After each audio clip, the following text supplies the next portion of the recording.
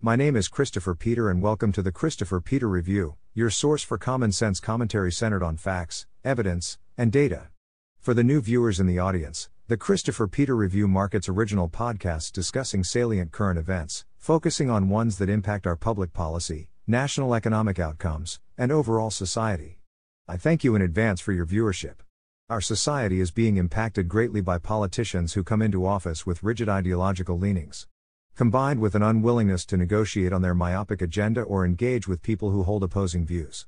And this is occurring on both sides of the aisle nowadays. Initially, we saw this occur during our first venture into one-party rule, when Democrats controlled the White House and both houses of Congress and decided that Republicans were simply an obstacle to ignore.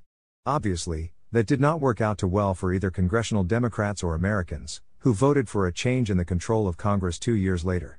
Rather than moving back towards a path of normalcy with bipartisanship, Republicans exploited the precedent set to attempt to govern in a one-party manner as well.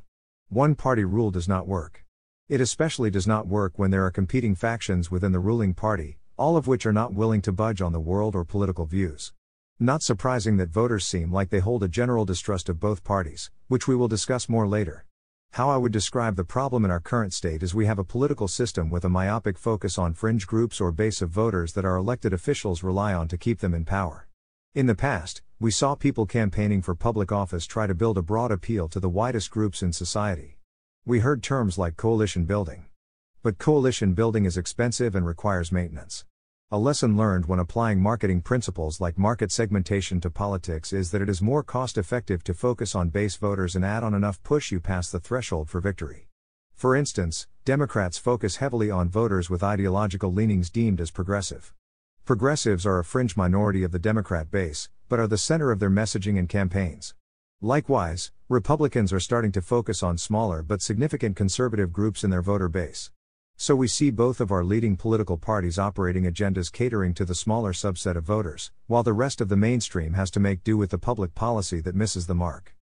I believe that most American voters simply want leaders who can show good judgment, create opportunities for all Americans, protect our society and communities, and can solve problems as they appear. These myopically focused politicians are not ones I would consider to be broad leaders capable of effectively leading the federal government. Our governments, both the federal and the collective state governments, need to be able to walk and chew gum at the same time. They should be able to maintain an effective national or local economy, keep their communities and our nation overall safe, and improve the quality of life for all Americans. When you come into office with a rigid ideological focus, you want to solve the problems that you ran on rather than the problems Americans are facing in real time. Between the time a candidate campaigns and wins an election and the time they take office, there are a host of new issues and problems to face in addition to the ones addressed on the campaign trail. We have seen many presidents have to change their leadership style early on because of historic events that occurred at the beginning of their terms. The tragic events of September 11 occurred pretty early in the Bush administration. Altered the main focus of the Bush presidency. Problems early on can test the resolve and leadership quality of an administration as well. The weak response to the initial Russian invasion of Ukraine by the Obama administration impacted how the world viewed the resolve of our federal government at the moment and left many feeling like we had a government that talked a big game but would not back it up. There was no real consequence after that act. But, foreign policy was not where the Obama administration wanted to focus their efforts.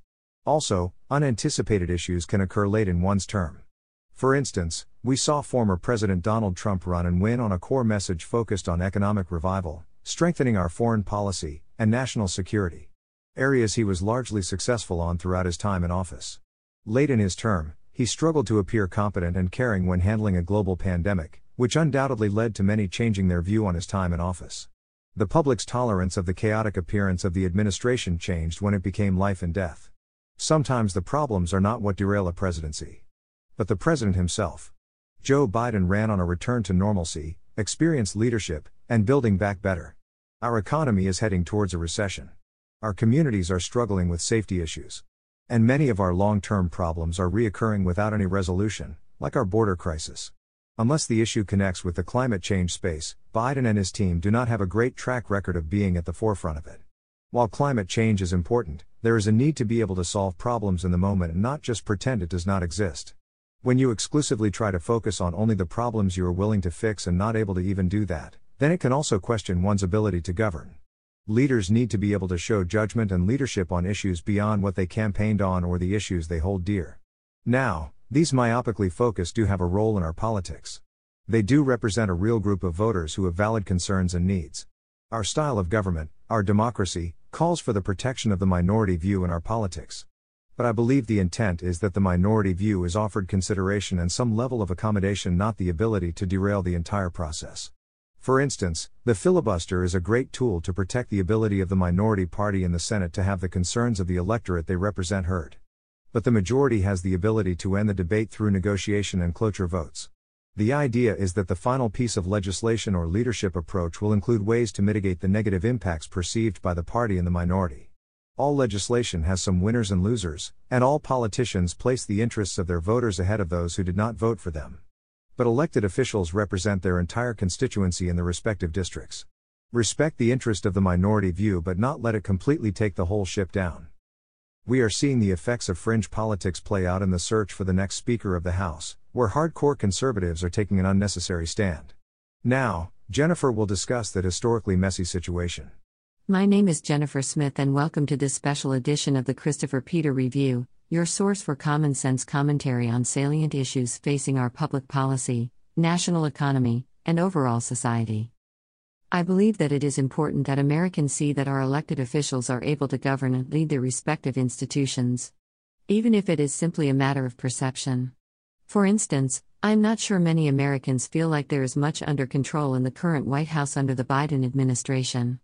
But, members of the administration make it firmly clear that their foremost concern is projecting the appearance of control despite being constantly behind on every prominent issue. Behind on issues facing our economy, the pandemic, the border, and our foreign policy.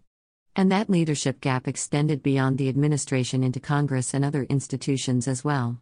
So it was no wonder why there was a noticeable opportunity for change. Americans grew tired of seeing our elected officials lead from behind. But, the midterms show that there was a little bit of hesitancy on making complete change, which is why there was no red wave. The Republicans did not earn the right to control Congress outright. Based on the last few days, some may feel like the electorate was right. Over the past 3 days, the House Republicans are struggling to elect a speaker. With such a small and narrow majority, every vote counts and there is a real risk that House Republicans can blunder this opportunity afforded to them.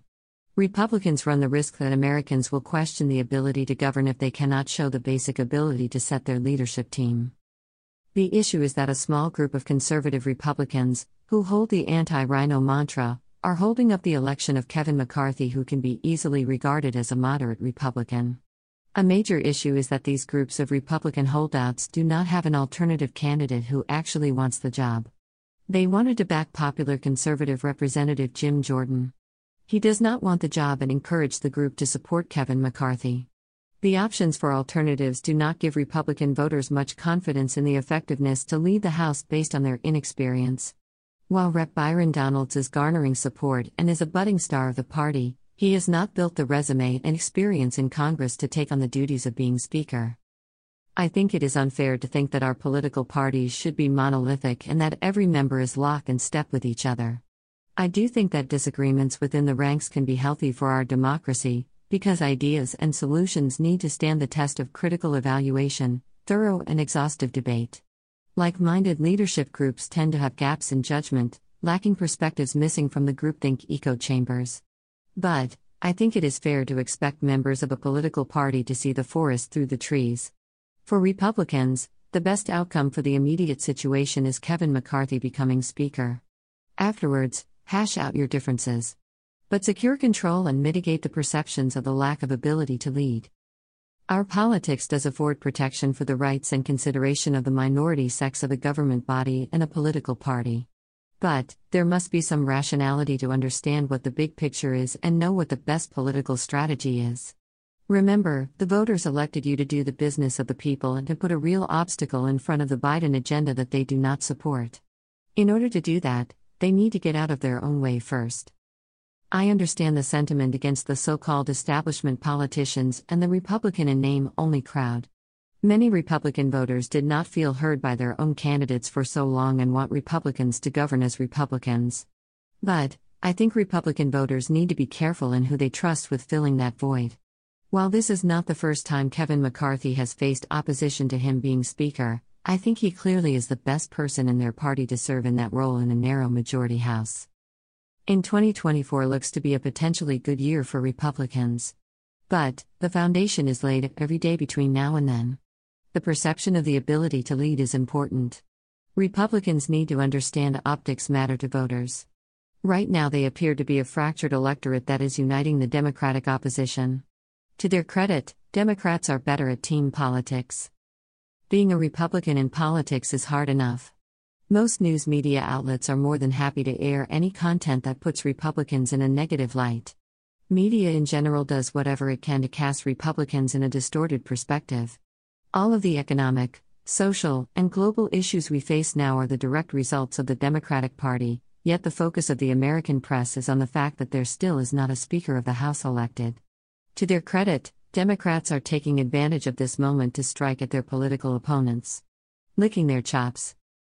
But, we must remember that the Republican Party is not alone in needing to manage the competing interests of various sects of a political party. It was not all that long ago when we witnessed daily how a narrowly hyper-partisan group effectively impeded the overall agenda of the Democratic Party, forcing the powers that be to bend somewhat to their will and fringe demands. Most noticeably the impact of the group known as the Squad led by Congresswoman Alexandria Ocasio-Cortez, affectionately known as AOC. In the past, we saw how Squad members, who were each elected to relatively small homogeneous districts, created headaches for the power structure and Democratic Party, clashing with former Speaker Nancy Pelosi, who did not hesitate in scolding them when she deemed necessary. But, Democrats understand the need to put power above politics in most cases. And Nancy Pelosi did an admirable job of keeping her members in line, as many know of the reported pulling of funds of factions that crossed her. Sex of elected officials is nothing new to our politics, but now a thing in the Republican Party. There was the Tea Party, but the Tea Party members too understood the need to ensure the appearance of leadership. Not rocking the boat at the wrong time and in the wrong manner.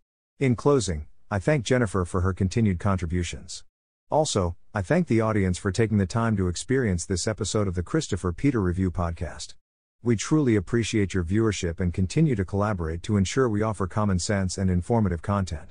The Christopher Peter Review features not only this podcast, but feature commentary from Christopher Peter and news coverage via yours truly.